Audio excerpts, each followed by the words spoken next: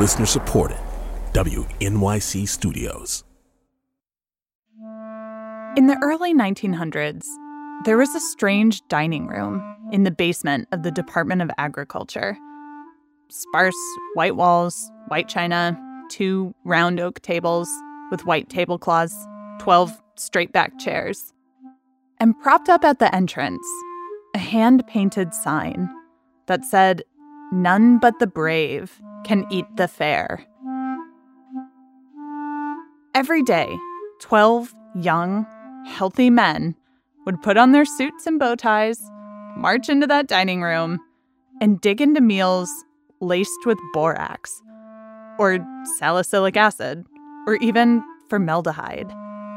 They were called the Poison Squad, and the meals that they ate in that basement dining hall would completely transform America's most iconic condiment: ketchup. From Science Friday, this is Science Diction. I'm Johanna Mayer.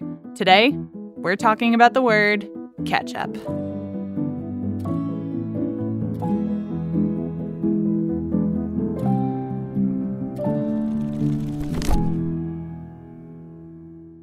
At the turn of the century, food regulation in the United States was just not a thing.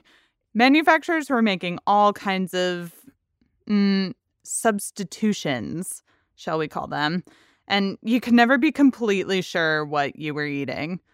Strawberry jam could be mashed up apple peels, grass seeds dyed red. And black pepper, that could be anything. Bits of coconut shell, rope, little bit of floor sweepings. And even if you were getting the food that was on the label, you didn't know what else was in it. Milk, for example. Yes, there was some actual milk in there, but milk producers would often cut it with lukewarm water. Sometimes they would even toss in a squirt of purified cow brains to make it look like there was a layer of cream on top. And if that wasn't bad enough, it was not unusual to spike milk with formaldehyde. They figured, hey, works on dead bodies, it'll probably keep milk from spoiling too. As for ketchup, all sorts of trashy fillers were blended up in there. Pumpkin rinds, apple trimmings, you name it.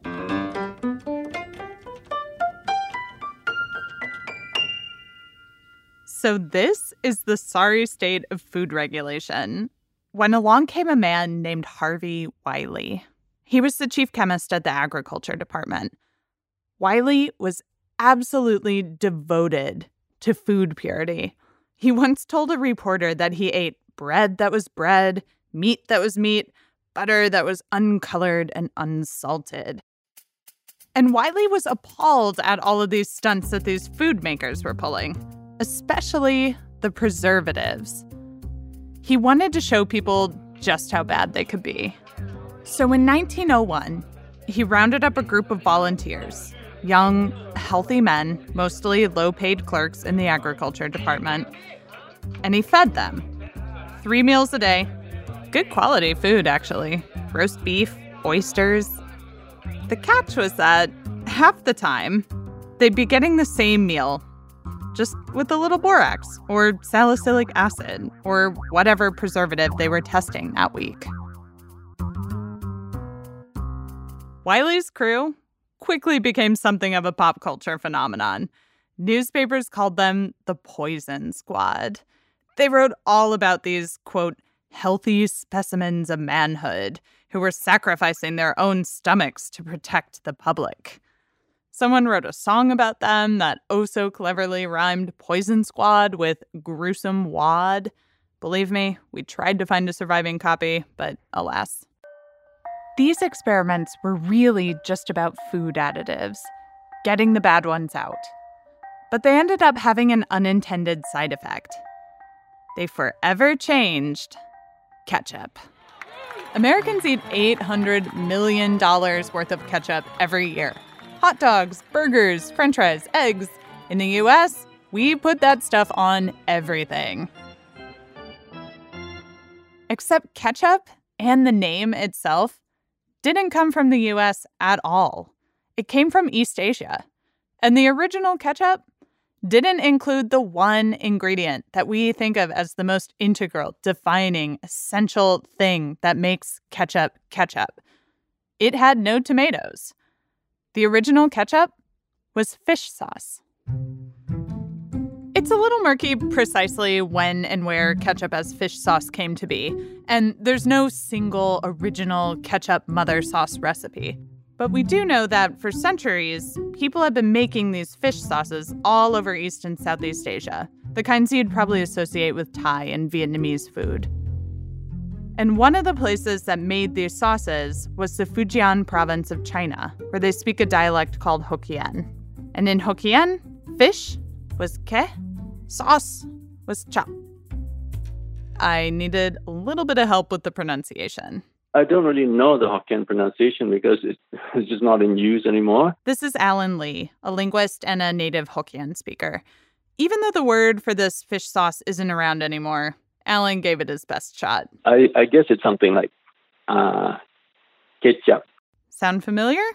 Fish sauce. Ketchup. Ketchup. Or catsup. Hokkien doesn't use the Roman alphabet, so English speakers just kind of guessed at how to spell it. Catsup and ketchup are two different versions of that. So, theory goes, the word started in Hokkien, and from there, the sauce and the word traveled. In Malay, it's kicap, although in modern Malay, it generally refers to soy sauce. If you go to a supermarket in Malaysia or somewhere around here, you would see words like kicap masin, which means salty ketchup, which is soy sauce. But you also have other variants like kicap manis, which is the sweetened soy sauce, and kicap ikan, which is like fish sauce, literally, and that may have been its origin. So in Malay, ketchup can be kind of a soy sauce, sometimes fishy, sometimes kind of sweet, vaguely close to its roots. But here, how did fish sauce turn into a sugary tomato pulp? Well, from China, ketchup traveled the globe, and like a lot of borrowed foods, it changed beyond recognition. At some point, British sailors bought it from Chinese merchants in Indonesia, brought it back to the Western world. Probably added a nice little kick to all that bland food they were eating on ships. But it was also an opportunity to sell and market the stuff back home as a fancy delicacy from overseas. And you know what happens when you have a fancy schmancy imported product. Knockoffs. The original fish sauce had this salty, tangy flavor and what we would call today umami. And when ketchup landed in Britain, they swapped in a bunch of Western ingredients to give it a similar punch, just cheaper and more local. And let me tell you, it was nothing like the stuff that we dip our fries into today. If you were to spoon a dollop of ketchup onto your plate in mid-18th century Britain, you'd be looking at a dark, thin, runny sauce. Some versions of ketchup contained beer. Anchovies were a staple for a while. What made ketchup ketchup was the umami kick that all of those ingredients were trying to deliver, like the original fish sauce. And you know what else has umami? Tomatoes. So eventually, they threw those in, too. In 1812, we see our very first recorded tomato ketchup recipe. A horticulturist named James Meese instructed the ketchup cook to slice the tomatoes thinly, sprinkle on some salt, beat them well, and after a half-hour simmer, top it all off with a dash of brandy and cloves. He called this his recipe for love apple catsup. Yet they used to call tomatoes love apples. I kind of wish that name had stuck. By the time Harvey Wiley and the Poison Squad hit the scene, ketchup had very much arrived stateside. An article in 1896 called Tomato Ketchup the National Sauce of America. And the reporter is deeply enthralled with it. Like, weirdly. He wrote, "The skill of the French cook is surpassed in this instance. If he wants real tomato ketchup, he must buy it in America." And the ketchup business was good. But thanks to Harvey Wiley, manufacturers, like a lot of food manufacturers, were in a bit of a pickle. They needed to get their ketchup to customers without it spoiling.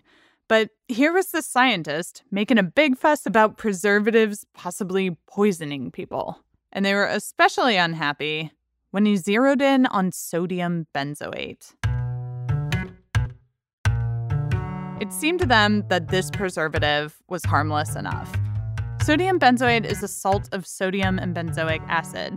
Now, benzoic acid might sound scary, but it naturally occurs in cranberries and in some milk products. And the compound, sodium benzoate, seemed like an ideal preservative. It was odorless, mostly tasteless, and it was cheap. But if you think Harvey Wiley is going to let this one slide, think again. If this preservative was going to fly, it had to pass the Poison Squad test. And it didn't. Every single member, save for one, had bad side effects. Inflamed throats, stomach pain, weight loss. Only 3 out of the 12 were able to stick it out through the sodium benzoate experiments. The others got too sick, had to quit. But I don't want to throw sodium benzoate under the bus here, because the dose makes the poison, right? The quantities of sodium benzoate that the Poison Squad were eating were way bigger than what you would find in a regular old squirt of ketchup. And later tests by other researchers just didn't back up the Poison Squad's findings. To this day, the FDA considers sodium benzoate safe in small quantities. But even though sodium benzoate eventually got the green light, back at the turn of the century, one ketchup maker took note of Wiley's Poison Squad experiments. And he decided, if that's what it's doing to people, no way, not for my ketchup. You may have heard of him. His name was Henry J. Heinz. Heinz was a businessman, through and through. At the tender age of 8, little Henry went door to door with a basket, peddling surplus from his family's garden. By age 10, he'd upgraded to a wheelbarrow. He grew up to look like the absolute classic vision of a 19th century wealthy white dude. Wispy white hair, big old mustache, 3-piece suit. And for a wealthy 19th century businessman, Henry Heinz was ahead of the curve. His employees got free life and death insurance. They had access to on-site cafeterias and medical stations. There were even roof gardens at his factory. And Heinz staked his reputation on purity, cleanliness, and transparency.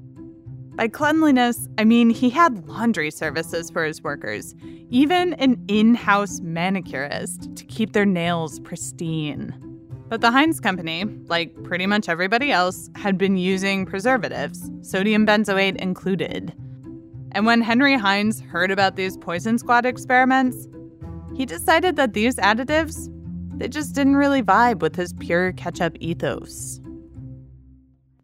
So here's Henry's challenge. How do you make a ketchup that stays fresh and red and is equally scrumptious, all without preservatives? Well, there's a concept in food preservation called hurdle technology. If you want to keep food from spoiling, you don't necessarily need one potent preservative in there. Instead, you throw up a bunch of little hurdles, each of which make it tough for microbes to live there. Like, you make food more acidic, boil it, reduce water activity by adding lots of salt or sugar.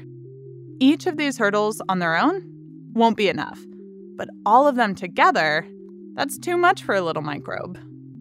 Hurdle technology is a relatively new term, but even without knowing it, people have been using this combination punch approach for centuries. And that's basically what Heinz ketchup was doing.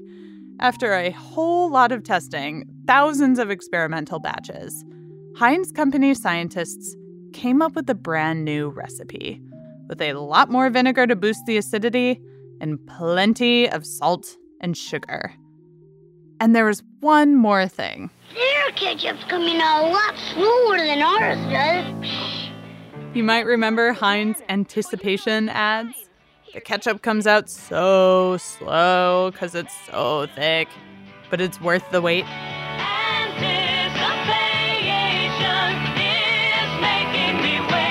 Best ketchup I ever tasted. Heinz's secret to making thick, slow-moving ketchup was to use fresh, ripe tomatoes. Most manufacturers used unripened ones. Definitely more expensive, but besides sounding more appetizing, fresh tomatoes had more pectins, which are long chains of carbohydrates that help gel food. So whereas ketchups could be kind of runny, Heinz was thick with pectins. Once Heinz reformulated, they launched a major advertising campaign touting their ketchup as pure and wholesome. I think of ketchup as just about the most non-fresh, indestructible condiment that could survive the apocalypse just sitting in my refrigerator. But whatever Heinz was doing, people seemed to dig it. In just a couple of years, they went from selling 5 million bottles a year to 12 million. And although a lot of ketchup brands honestly taste pretty much the same these days, Heinz still dominates. So, here is this thing that so many of us eat every single day that farts out of squeezed bottles and doubles as fake blood and is sometimes confused for a vegetable. A condiment as American as diners and fast food. That started off in East Asia and used to be fish sauce. Ketchup. So, remember that song that I mentioned earlier that rhymed Poison Squad with Gruesome Wad? It's called Song of the Poison Squad, and it was written by someone named S.W. Gillian. We just couldn't let the world exist without a copy. So, here you go. Oh, we're the merriest herd of hulks that the world has ever seen. We don't shy away from you, rough on rats or Paris green. We're on the hunt for toxic dope that's certain to kill. But 'tis a tricky, elusive thing and knows we're on its trail for all the things that could kill. We've downed many a gruesome wad. We're still gaining a pound a day, for we are the Poison Squad.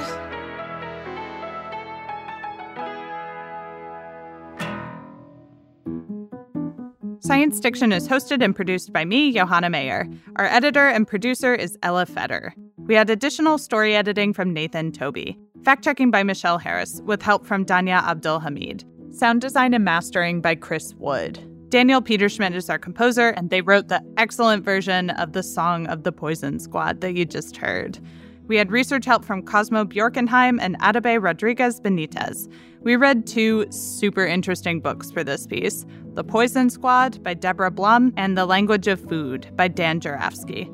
Nadia Ortelt is the coolest, wisest, most gracious chief content officer a podcast could ask for. That's pouring it on a little thick. Yeah!